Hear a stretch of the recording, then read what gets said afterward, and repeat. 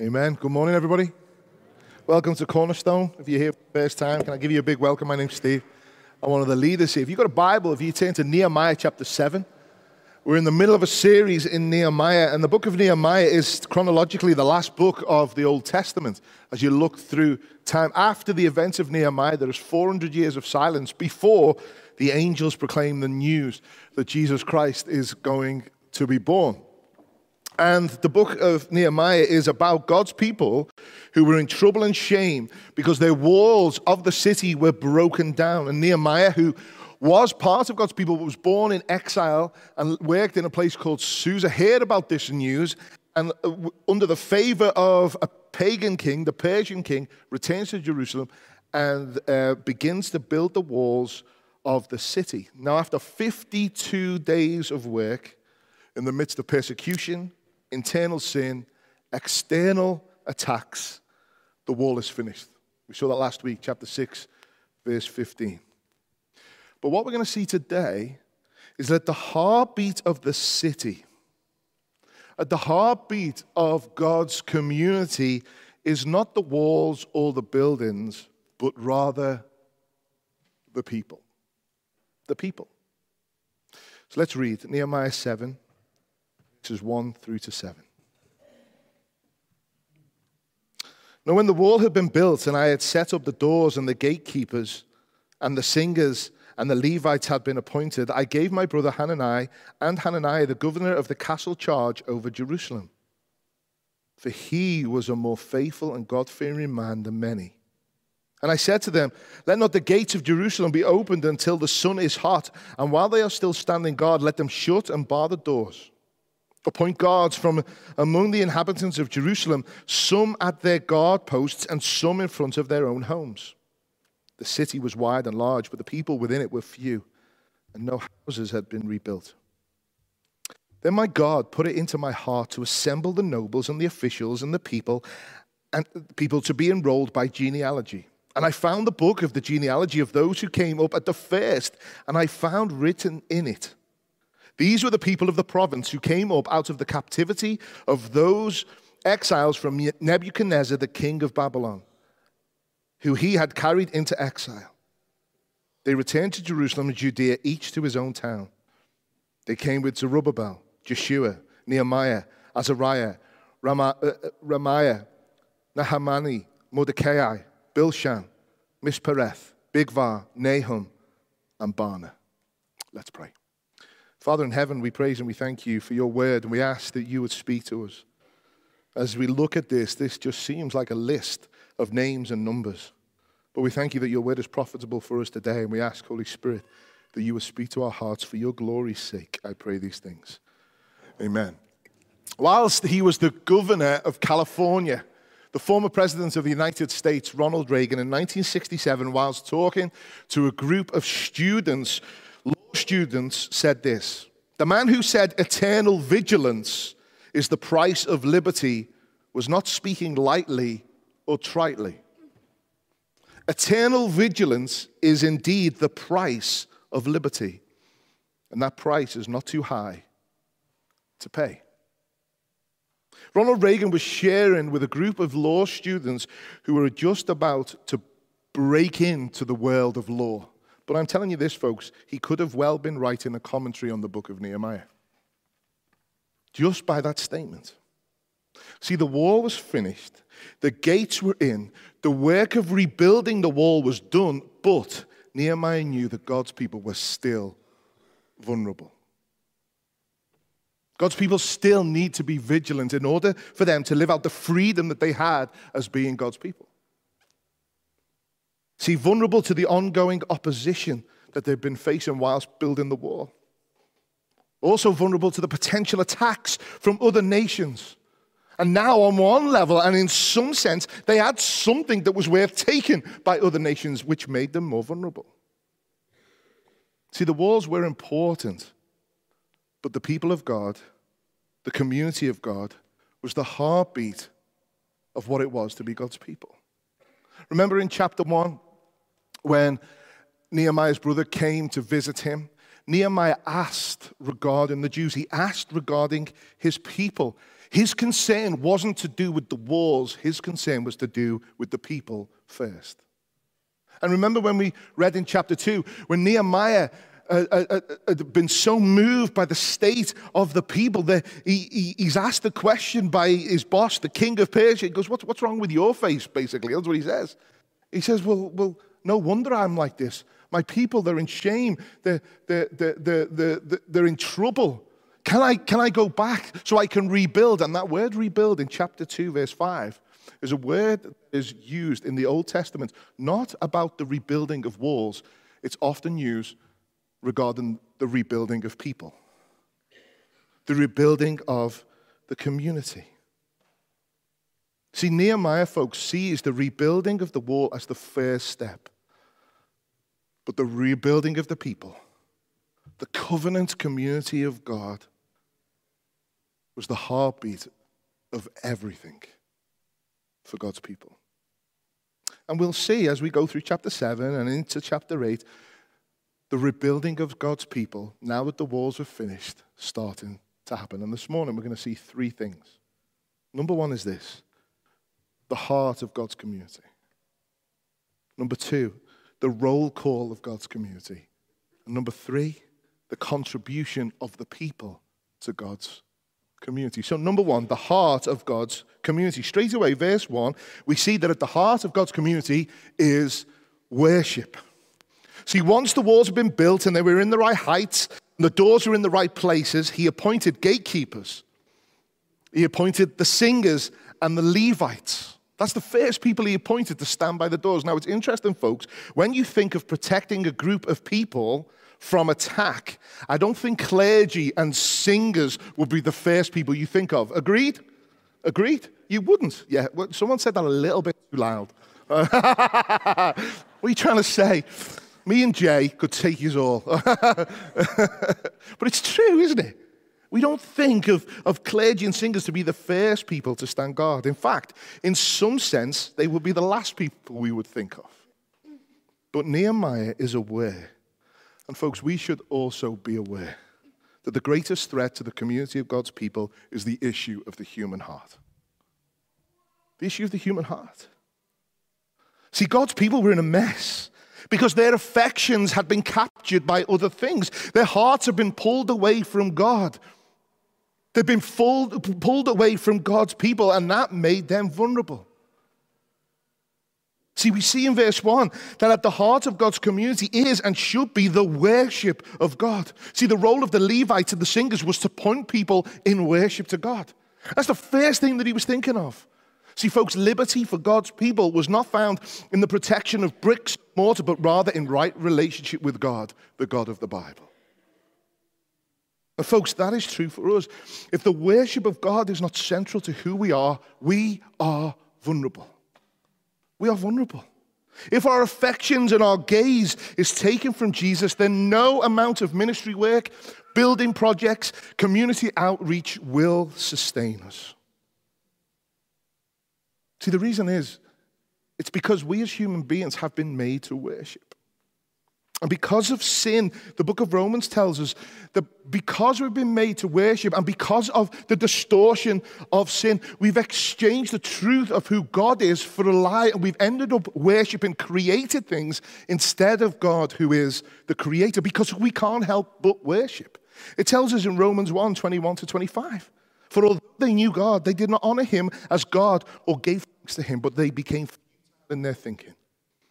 And their foolish hearts were dark, and claiming to be wise, they became fools and exchanged the glory of the immortal God for images resembling mortal man and birds and animals and creeping things. Therefore, God gave them up in the lusts of their hearts to impurity, to the dishonoring of their bodies among themselves, because they exchanged the truth about God for a lie and worshipped and served the creature rather than the Creator, who is blessed forever. Amen. Folks, we are made to worship, but we've exchanged the truth of the one that we are made to worship, and we end up worshiping the things that he has created, not him. And later on in the same book, in Romans 12, it tells us that our life for God should flow from our worship to him. Romans 12:1, it says, I appeal to you, brothers, by the mercies of God, to present your bodies as living sacrifices, holy and acceptable to God, which is your spiritual worship. Given of yourself in light of what God has done for you is the rational and right response. You have this urge to worship. Look to the one who gave everything in order for you to have your eyes opened to see the glory of who he is and worship him. Right at the beginning, at the heart of God's community, we see worship. We then, verse 2, see godly leadership. See, Nehemiah appoints his brother Hananiah and Hananiah. Now, Hananiah was the governor of the castle, and he said to him, to Hananiah, I want you to take charge of the city. In some sense, these men were appointed to be the chief gatekeepers, to be in charge. Now, the role of the gatekeeper was to spot trouble, to be aware when things were not right. Remember in chapter 1, it was Nehemiah's brother, Hananiah, who came, who gave the news. This is the issue. He was the one that shared the concerns for God's people. He had discernment to what was happening. But more importantly, they were appointed because of their integrity. And because, verse 2, they were appointed to have charge because of their fear of the Lord. See, folks, integrity is walking before the Lord, both in private and public, in the same way. Integrity is walking before the Lord, both in private and public, in the same way. It's being in private what you are in public. And godly leadership and the appointing of godly leaders is about character before competence. See, Hananiah was appointed as a leader of God's people because, and I'm paraphrasing what it says in the Bible, he feared God more than most men do. Wow. So that meant in private, he was the same as what he was in public. In church, it was exactly what he was like in the privacy of his own home with his family. That's why, folks, at Cornerstone Church, we take qualifications that you read in 1 Timothy 3 and in Titus regarding godly leadership seriously. Seriously.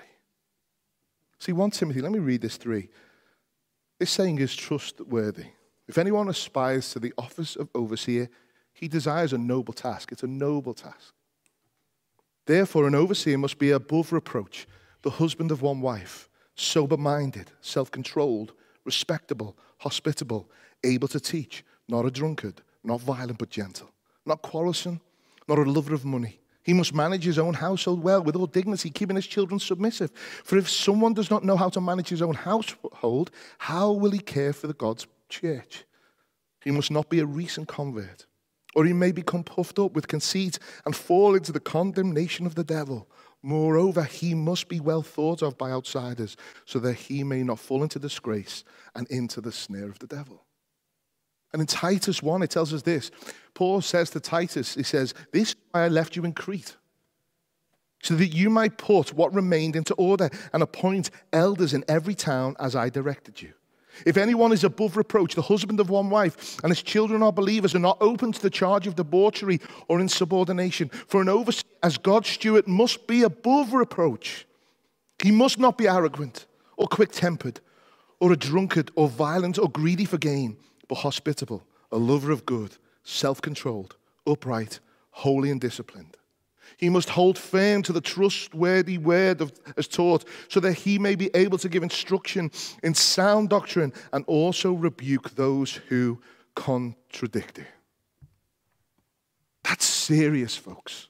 And if you look at those qualifications, those attributes, that most of them are attributes that are to be lived out in private and public.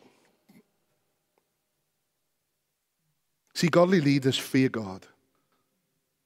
Godly leaders lead and they protect and they feed God's people for God's glory and for the good of the people that they lead.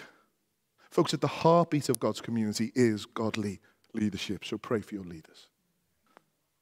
At the heartbeat of God's community is clear instruction and discipleship. Verse 3. And Nehemiah said to them, let not the gates of Jerusalem be opened until the sun is hot. And while they are standing guard, let them shut and bar the doors. Appoint guards from among the inhabitants of Jerusalem, some at their guard posts and some in front of their homes. See, Nehemiah here, what does he do? He gives the leaders clear instruction. Do not open the gates till the sun comes out. That's what it means. Don't open the gates. Because if you open the gates before the sun comes out, it's that time of the day where you can't really see, and where it's going from darkness to dawn and we can't see. That's when we are most vulnerable. And when those doors are locked, stand guard.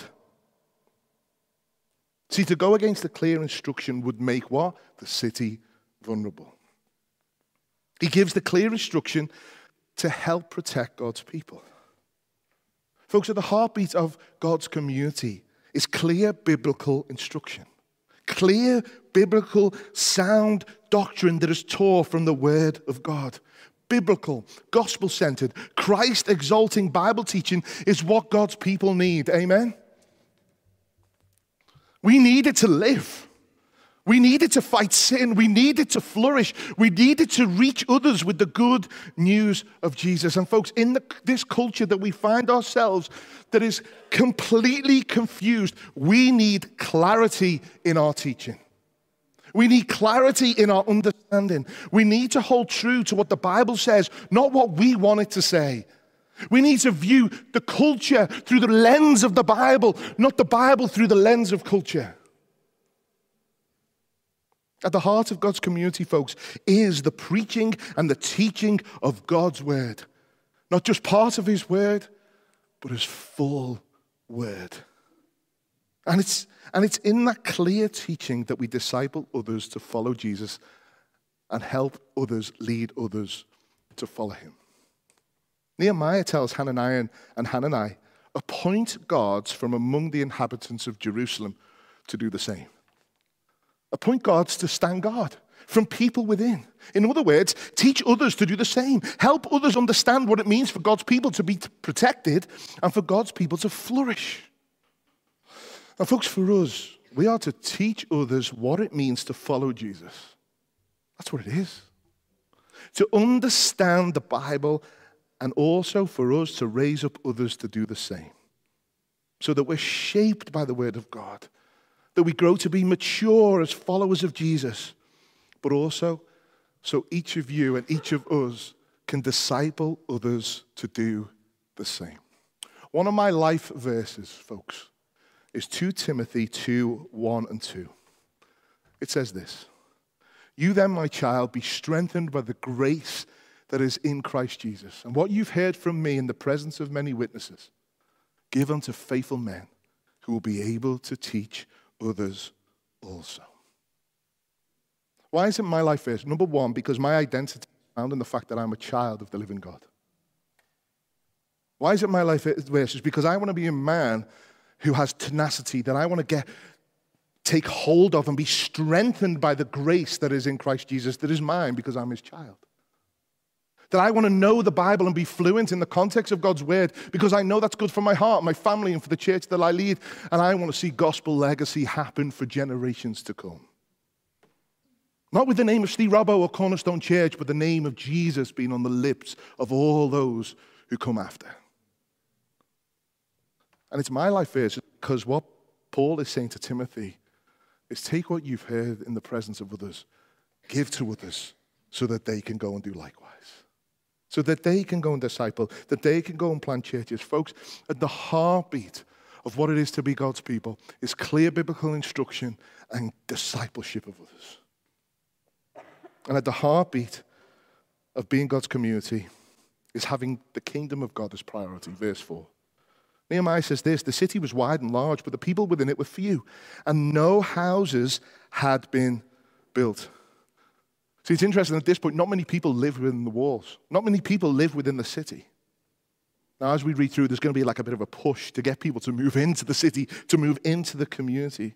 But what we see in this verse is that the priority of the people whilst building the walls was not their houses, but the safety of God's people. And folks, this stands in complete contrast to what we read in the book of Haggai. Because in the book of Haggai, he's a prophet from God that goes to speak to God's people who had gone back to Jerusalem a number of years before Nehemiah had returned to rebuild the walls. And their task was to rebuild the temple, the center point of worship. But God had to speak to his people through Haggai because they took the focus and their priority went from being the worship of God and the building of the temple to the building of their own homes. And Haggai said, God said through Haggai, consider your ways. Consider your ways. Here the priority was not the wall. The priority was the King of God. Folks, at the heart of God's community is having his kingdom as the priority. Having as the priority the desire to having his name glorified, his name proclaimed, his name worshipped, his name honored in our church, in our families, in our city, and in our nation. Kingdom priority. And maybe some of us need to hear the words of God that was given to God's people. Consider your ways. Maybe we need to forget about the financial crisis and have our eyes open to the gospel crisis that is going on in our city. Maybe we need to consider our ways. Because the heartbeat of God's community is those who have kingdom priority. So we have worship, godly leadership, clear biblical instruction, discipleship, and at the heart of God's people, his kingdom being priority. Number 2, we see the roll call of God's community. Verse 5. Then my God put it in my heart to assemble the nobles and the officials and the people to be enrolled by genealogy. And I found the book of genealogy of those who came up at the first and found written in it. What's interesting, God puts in the heart of Nehemiah what he's going to do next.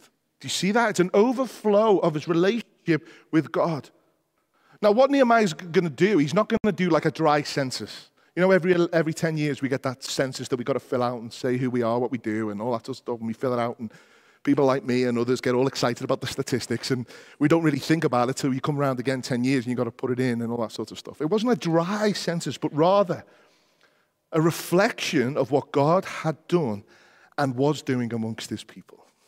So before he records his own, before he looks and says, who are with us? Who have we got?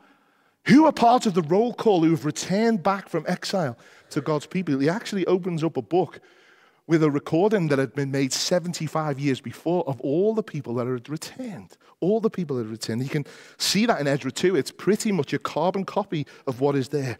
And he looks back, reading over all of the names and all of the people who had returned. Sean this week shared on one of the million WhatsApp groups that I'm on. And a little video that came from a thing that she has on her phone called Time Hop. Now, Time Hop is an app on your phone that basically reminds you on a day what you'd put on social media, videos and pictures throughout the year. So it looks back a year and 5 years and 10 years or whatever far it goes. And she shared on one of the WhatsApp group a video that had been put up of our church's 10-year celebration 4 years ago. And, we look it up and we're looking at it. And there were people on there, those that we've sent, sadly those who've walked away. There are people who are in this room. There are pictures and videos all past the last 14 years. Days when Paul had hair on his head and I had none on my face. Those days. And it stirred my affections for Jesus. It stirred my affections to see that at the beginning of those videos, there were people who were wandering around in darkness, and by God's kindness, in and through the gospel proclamation of this church, now know Jesus. And actually be able to reflect on the evidence of his grace. One of the pastors that planted one of our churches was struggling on Monday. He was really struggling. He was just discouraged, and he decided that he would write his wife a text reflecting on the last 18 months of what God had done. And as he reflected, he named names, and he put in details, and he named numbers, and he shared the wonder and the evidences of God's grace in those 18 months. Folks, Psalm 119:90 says this: your faithfulness endures to all generations. You have established the earth, and it stands fast. God is faithful, and it endures for all generations. And the evidences of God's grace in what he has done and the assurance of a secure future help us as God's people to move forward. Amen? In the midst of the darkness and the difficulty, in the midst of the potential persecution, in the midst of the struggle, there are shards of evidences of God's grace that shine through in the darkness. Can I encourage you? Go home, spend time, whether that's on your own or whoever you live with, reflecting on the evidences of God's grace in your life, because I 100% guarantee you they are there. They are there. And here Nehemiah reads through the roll call of God's people. Names of ordinary people who were faithful to God, who heard the call to return back to him. But not only them, but the many who came after them and who came with them. And there's a few things I just want to highlight in this. We're not going to read it because I don't want to battle those names. Firstly, it's a list of men. It's a list of men, verse 7. You see that? The number of men of the people of Israel. And it's men whose sons also are numbered with them. Have a look at verse 10. The sons of Arias, 652. The sons of Pathath Moab, namely the sons of Jeshua and Joab, 2,818. But also, it's names of men from different towns and villages. Have a look at verses 26 to 33. It changes from the sons of, and it goes to the sons of Basia, to the sons of, and it goes to verse 26, the men of Bethlehem and Notapha, 188. The men of Anathoth. And it names the men of the different towns and villages. Now, folks, on one level, this is how they would have recorded the names and the families via the names of the men. So this in no way suggests that the women are not included. And what we know from chapter 3, that the women were involved in the building of the walls. And we know in chapter 5 that it was the women who had the discernment to see that there was sin happening and oppression happening amongst God's people. But here we have a list of men's names and numbers associated with those men. And look at the numbers next to their names. There's some with tens. There's some with hundreds. There's some with thousands of people on the roll call of God's community. Look at the legacy that comes after the names of these men. There are families and whole towns that are part of the people of God because of the faithfulness of these men. Because they were willing to repent and turn back to God. They were willing to do that. Now we know that to be the case because in the section there, 26 to verse 38, none of the Jewish towns that were south of Hebron are mentioned. Which must have meant this, that the exiles from those towns, the men of those towns must have said no to returning home. Or they didn't care about returning back to God, or their affections of where they were living outside of the people of God had been stirred by other things. And as a result, they are not mentioned on this roll call. The greatest fight for any man is not pornography, it's not identity, it's not purpose, but it's passivity and apathy. It's a posture of just accepting what is happening around you without stepping in. It's a lack of concern and energy for the things of God, for the responsibility that God has given you to create the atmosphere and platform for others around you to flourish in Him and to flourish for Him. Folks, we live in a culture that is suffering an epidemic of toxic masculinity. It's an epidemic. But this is not something new. This has happened for all of time. Because as men take their eyes off who God has made them to be, and then look to themselves to make sense, or look to the culture to make sense of what it is to be a man, or just passively stand by and do nothing, then others get hurt and others get damaged. And we see it all over the Bible, right at the beginning. When Eve ate the fruit, she handed it to Adam, who was standing right next to her. He was passive. He knew what God had said, and he did nothing. Or Abraham and Sarah, that in his cowardice was afraid to say that this beautiful woman was his wife, but rather said that it was his sister. because he wanted to protect himself. Or Elimelech in the book of Ruth, who doesn't trust the word of God, but takes his family away from the word of God because he thinks that's what's best, because he's not looking to God and his word, but looking to himself and the culture. Folks, men, what this world needs, what God's community needs, is Christ-like masculinity. Men who are to look to him and have the same compassion as him, to have the same concern as him, and to have the same focus as him, and to have the same energy as him. And men, we are to lay down our lives, our preferences, our wants, our desires. And we are to take our insecurities and our sins and our failures, and we are to lay them at the cross of the suffering servant, the greatest man that has ever walked the planet, Jesus Christ. And we are to embrace our weaknesses. We are to rely on him to help us love well, to help us lead well, to help us protect well, to help us to be men of peaceful presence, whether we're 18 or whether we're 88, whether we're married or whether we are single, for the sake of those who are around us and for the sake of this world that desperately needs men like Jesus. And we need to lift our heads, men. We need to lift our heads. And we need to see that the kids in that back room need us to be men like him. That those little boys in this totally confused culture need to know what it is to be a man like Jesus. They need to know what it is. They need to be surrounded by men that love their wives well, that lay down their lives well for their wives. Men who lay down their lives for the other people in their gospel communities to flourish. They shouldn't be looking to the footballers. They shouldn't be looking to the movie stars. They shouldn't be looking to anyone else apart from the men in this room.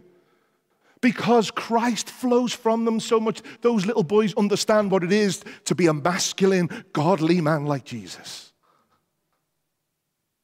And those little girls need to know what it means to be honored well,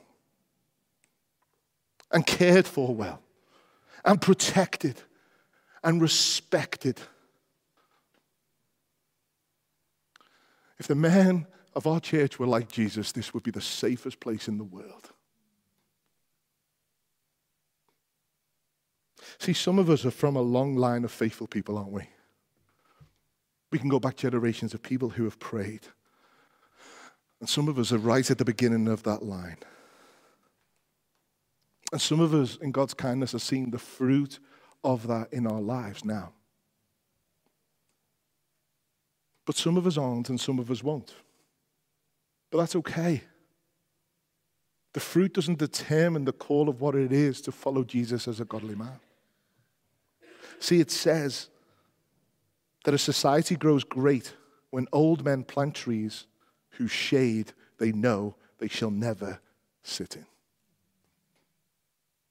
We need to lift our heads and stop thinking about 7 days.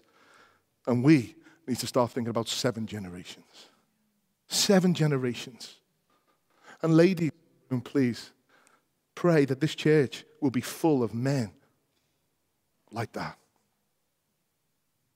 Men who have a desire to see not their legacy and their name be remembered for generations, but for the gospel legacy in the name of Jesus to be on the lips of every generation to come after us. It's a list of men. And thousands are in the community of God because of their faithfulness.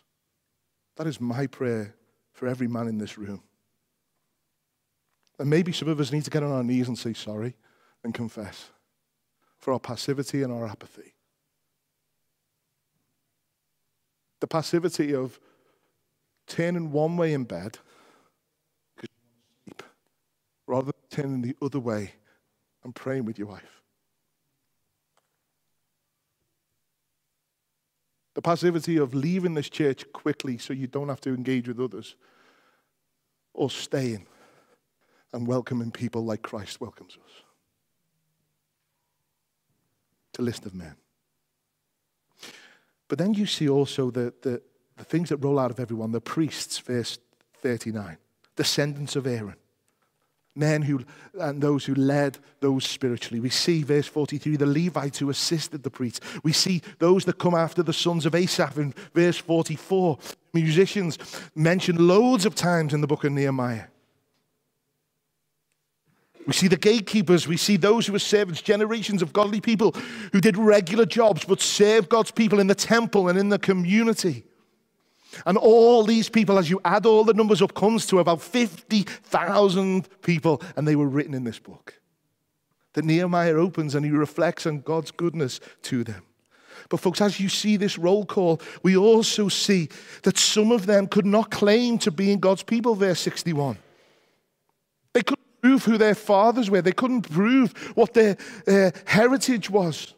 And some of them, verse 64, were even priests. They were even serving God in some capacity. But they were excluded from the priesthood because they could not lay claim. There was no evidence. There was nothing there that meant that they could be on this roll call. There's an old hymn that we used to sing years ago. And actually, Johnny Cash recorded it. And it goes like this. When the trumpets of the Lord should sound and time shall be no more, and the morning breaks eternal, bright and fair, when the saved of earth shall gather over on the other shore, and the roll is called up yonder, I'll be there. When the roll is called up yonder, when the roll is called up yonder, when the roll is called up yonder, I'll be there. Will you? See, in the book of Revelation, we see that when the Lamb of God destroys the rebellious kings and nations, John records all who and all what will come into the new city, the new sanctuary, the new Jerusalem, who will be part of the new heavens and the earth, who will enjoy eternal life. And in Revelation, this is what it says. They will bring into it the glory and the honor of the nations, but nothing unclean will ever enter it, nor anyone who does what is detestable or false, but only those who are written in the Lamb's book of life. Who will enter? Only those whose names are written in the Lamb's book of life. But some of these people in this roll call, and maybe even some of us, God forbid, said, but we worked on behalf of your name. We did things in your name. The people here, they're priests. But it was even the Lord Jesus who said in Matthew 7, not everyone who says, Lord, Lord, will enter the kingdom of heaven, but the one who does the will of my Father who is in heaven. See, on that day, many will say to me, Lord, Lord, did we not prophesy in your name? Didn't we not cast out demons in your name? Didn't we not do many mighty works in your name? And then I will declare to them, I never knew you. Depart from me, you workers of lawlessness.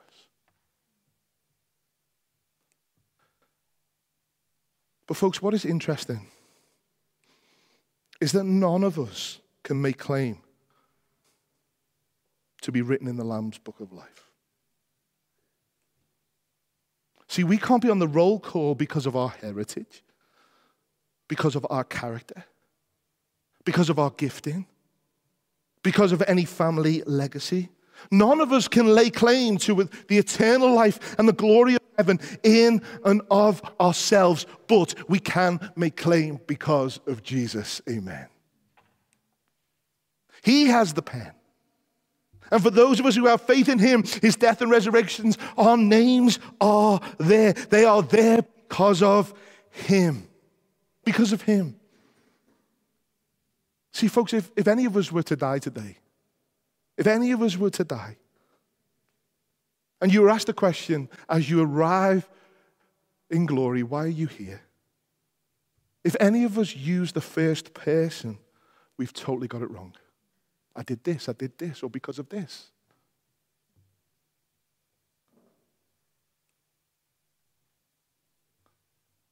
If we stand before glory, we will use the third person because of him.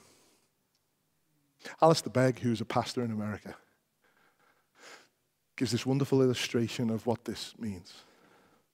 And he says that when he gets to heaven, he wants to meet the thief on the cross that Jesus said, today you will be in paradise. He says, I want to grab him and say, oh man, you made it. You made it. How did you make it? How did that go for you when you arrived in glory? How did it go? What did the angel said? He says, well, I went up and they looked at me and they went, what are you doing here? How do you, I don't know. I don't know why I'm doing here. I'm just here. Bear with me. Let me just see my supervisor a minute. So the angel gets to the supervisor and says, okay, why are you here? And eventually, after being back and through, and he's like, I really don't know. I don't know. He goes, what is the reason that you are here? And he says, the man on the middle cross said I could come. I don't know why I'm here. But the man on the middle cross said I could come. The roll call of God's community is a list of sinners' names who have made claim because the man on the middle cross said we could come. And finally, number 3, the contribution of God's people to the community. See there, as you go down, verse 66, they all gathered. 70. Now some of the heads of the fathers gave to the work, the governors to the treasury. See, when these people returned from exile, they understood that in order for them to be rebuilt, in order for them to grow, in order for them to get back on track with the mission of God, God had given them things that they had to give in order for this to happen. And we've seen, haven't we, the people of Nehemiah's day contributing with their willingness to build and their willingness to fight if that was required. And here, as Nehemiah reads this roll call of God's people, he also sees that people were willing to open their hands and contribute with what they had. They recognized that their financial contribution to the mission of God was important. It was important. See, in light of God's mercy, folks, we are to give our bodies as living sacrifices to the mission of God, to work for God, and to work because of God with the means of open hands. If we are to see the rebuilding, if we are to see the reaching of Liverpool with the gospel, if we are to see the next generation and the one after that raised up for the cause of Christ, we need to see that we contribute to that. We need to see that pouring our money into the things and the stuff of this world gives no legacy to the kids in that room. But if we give what God has given us to the contribution of the building up, that will echo into an eternity. And some of these will be pastors and married to elders and missionaries and women's workers and children's ministries in this church and in churches all over the world. See, the means for gospel work to happen is always provided by God. Amen? And the means for gospel work to happen is provided by God through his people, through his children. The means by which people are saved is through his family. And why do we know that? We know that because the means of the gospel was provided and given to us by him through his own Son, Jesus Christ. He gives his own Son. And Jesus gives everything for us to be saved. And 2 Corinthians tells us, for you know the grace of the Lord Jesus Christ, that though he was rich, for our sake he became poor, so that you by his poverty might become rich in Christ. We might be rich. Folks, we are to respond to the mercy of God with our lives. We are to respond to the mercy of God with what we have. My question is to all of us, are we contributing to the work of God with cheerful and thankful hearts? Because we are the means by which God provides for the mission. Are we doing that?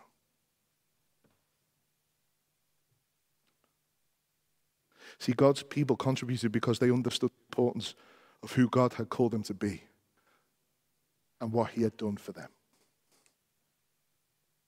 And we are also to contribute because he has called us to be his people who proclaim and shine Jesus.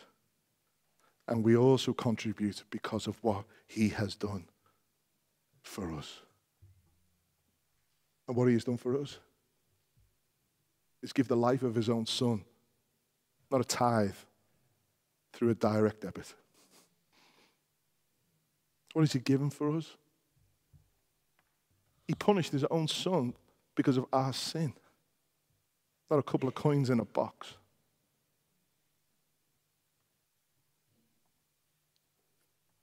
His own son cried out, "Father, forgive them," because they really don't know what they're doing.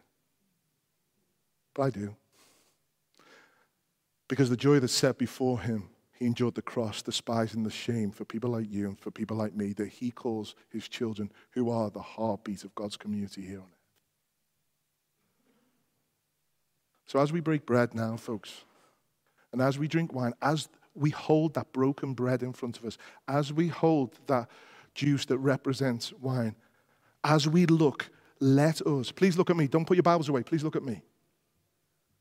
As we look at that broken bread in front of us and that spilt wine in front of us, eat it and drink it with a thankfulness of knowing what God contributed in order for me to have the assurance of eternal life. Look what God gave so that I can be his child. And those of us who are men, as we eat and we look at that Jesus was willing to lay down his life for the sake of those who he loves, are we willing to do the same? That Jesus laid down his life and created the atmosphere and the platform for all those that came after him to flourish. Do we do the same? Or are our lives as men in our families and in our homes, in our church, completely contradictory? And as other people look in, they are totally confused whether or not you follow Jesus. But you know, the wonderful thing is when you look at that bread and you look at that, forgiveness shines. There is a way back. And for some of you, your wives are crying with Jesus every day, wanting you to come back to him. For others, there are brothers and sisters in our church that are praying for you to walk in faithfulness. Because in and through you, atmosphere and platform for others to flourish in him and for him can be created. So as we eat and as we drink, let us not just go through emotion, but look at it, meditate on it, and thank Jesus for what he's done. And ultimately, he has done this so that we could be written in his book of life. Amen? Amen.